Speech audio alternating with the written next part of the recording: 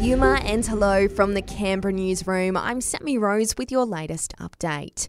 The federal government has approved the Moderna vaccine for vulnerable children aged 6 months to 5 years old. Kids who are severely immunocompromised, who have disability or who have complex health conditions will be eligible. Health Minister Mark Butler says the doses will be rolled out from September 5. 250,000 doses of the Moderna paediatric vaccine for under 5-year-olds are in the air right now and are expected to land in Australia later tonight. And a further 250,000 doses are contracted to be delivered later in September.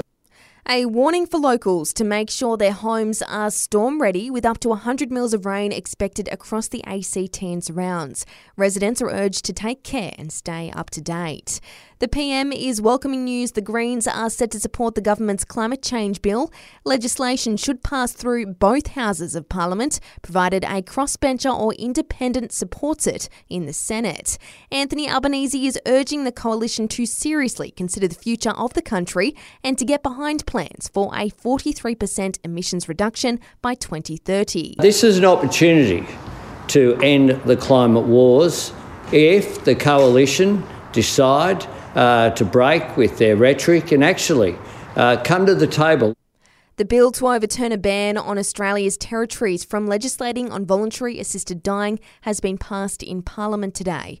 The Territory Rights Bill cleared the House of Reps this morning and is now heading to the Senate to face a second vote before it can become law. COVID-19 has claimed another life in the ACT, a woman in her 90s. There's 143 patients with the virus in our hospitals, including 2 in ICU, while 889 new cases have been recorded.